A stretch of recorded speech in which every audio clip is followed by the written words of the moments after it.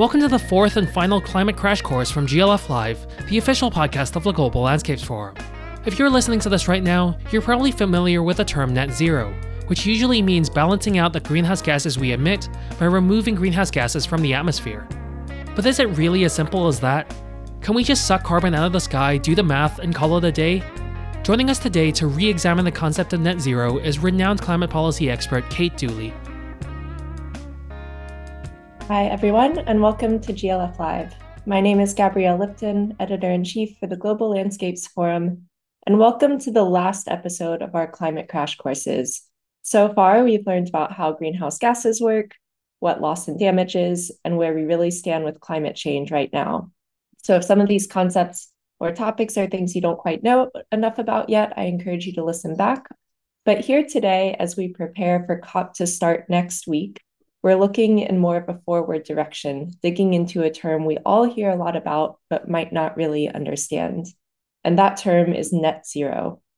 We hear about countries, companies, institutions, individuals aiming and pledging to go net zero with their greenhouse gas emissions. But what does this scientifically require, and to what degree is it actually possible?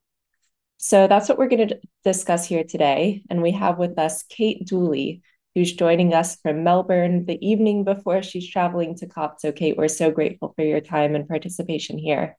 And Kate is an interdisciplinary scholar with expertise in climate mitigation and land use policy.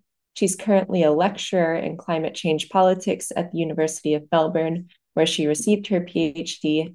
And once again, Kate, thank you so much for making some time to join us and help us dig into this topic together. So to start with the basics, could you describe what the term net zero means in your own words? Net zero is a really important scientific concept in the context of climate change mitigation.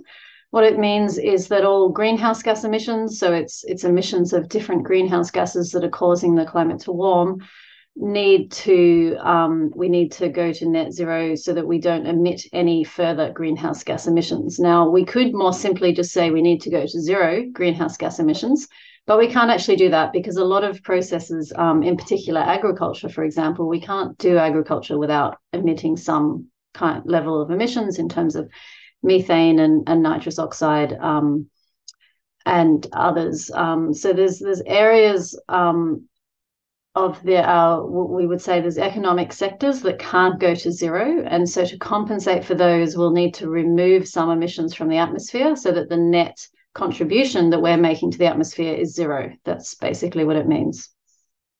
Thank you for that. So really balancing that equation between what we're emitting and what we're offsetting or drawing down from the atmosphere, which brings me to my next question.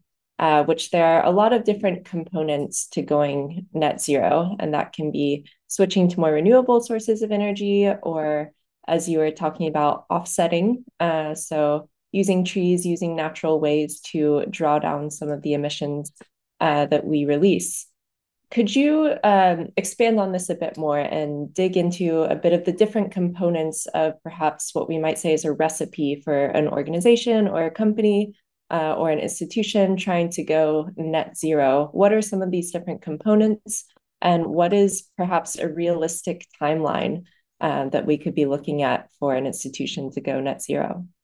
I will. But before I do that and talk specifically about institutions, it's probably worth elaborating a little bit on the concept of offsets and how we're going net zero. So if net zero is balancing any emissions we put into the atmosphere with any removals, we have to keep in mind that it's much harder to remove greenhouse gas emissions from the atmosphere. In fact, we can only remove CO2, which is one of many greenhouse gases. And at the moment, we can really only remove it through photosynthesis, which is trees and land and other sort of biological sequestration. So that means we're really limited in our removals. So net zero needs to be primarily about reducing emissions. And you can call it offset when we're talking about net zero. It's the residual emissions that can't go to zero need to be compensated by removals. But net zero, in the scientific terms, is a mid-century, in terms of meeting the goals of the Paris Agreement, globally, we need to be net zero by 2050. That's a global goal. I'll come back to that later. But after 2050, mitigation doesn't end. We need to go net negative. Now, offsetting, like removing emissions that compensate for ongoing emissions, is not the same as removals that are not compensating for any ongoing emissions. They're taking us into negative territory. We're actually, on the whole, removing emissions from the atmosphere. So it's really important to keep that in mind. Because what it means is our removals are limited and they're valuable. So we need to only use them in the context where we really can't reduce those emissions. So then coming to your question about companies or institutions, what should they do? They should be thinking obviously about everywhere they can reduce emissions. How can they switch to renewable energy? Renewable energy is the obvious one. The electricity sector is the easiest sector to decarbonize.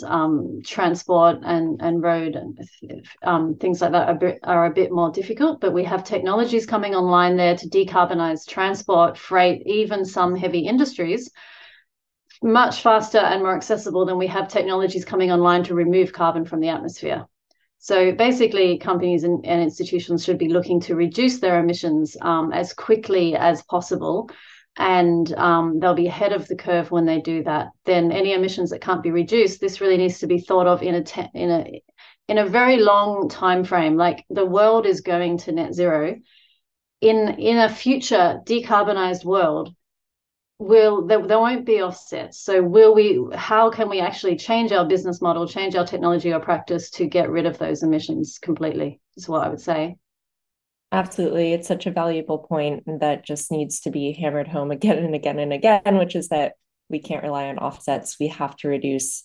And I liked your phrase there that the offsets we can do, the emissions we can draw down are limited and valuable, and we need to honor those.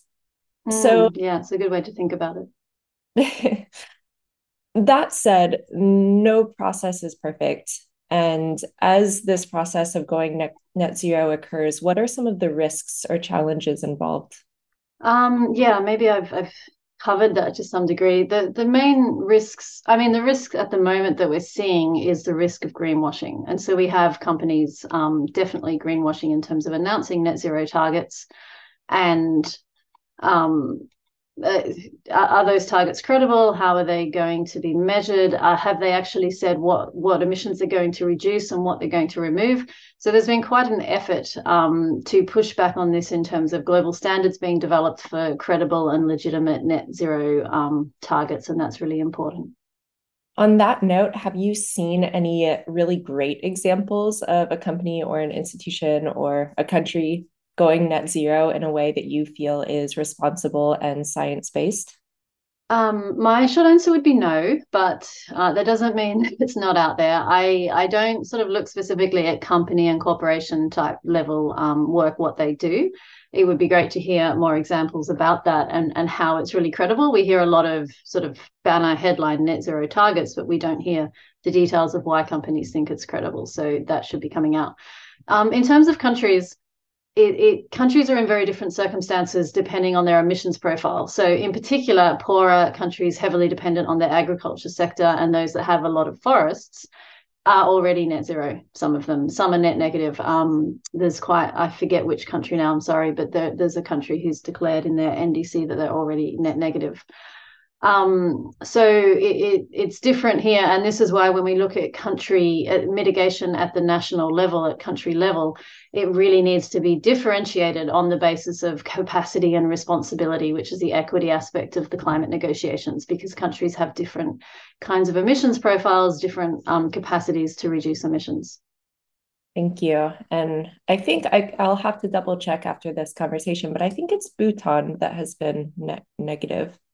I'm sure Bhutan is, but another one I read recently that surprised me, I think in Latin America. So we'll both have to double check and post it for our listeners.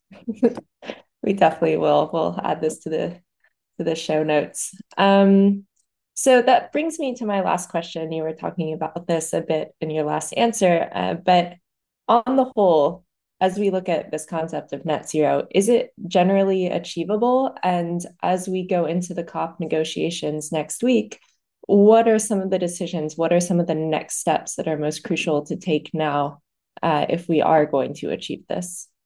So I would say net zero is a critically essential goal at the global collective level, and this is what the recent IPCC report, the first report that came out last year on the physical science of climate change, made very clear. We absolutely won't limit warming to 1.5 degrees or below 2 unless globally we reach net zero by mid-century, 2050, they said. And here I'm talking about net zero CO2. Net zero all greenhouse gases is about a decade later. But there were really large amounts of carbon removal included in that scenario. So some people say we should even get to net zero globally by 2040. But the main point that I want to make about this, so absolutely it's achievable. There's so many studies and modeling. I mean, the IEA, International Energy Agency study, is the most recent and quite a high profile one, showing we still have a pathway to 1.5 degrees. Net zero is sort of on that pathway. We then have to go net negative. But what's really important to realize is it's a global goal, net zero, and particularly the timeline, whether it's 2050 or 2040, that's a global timeline.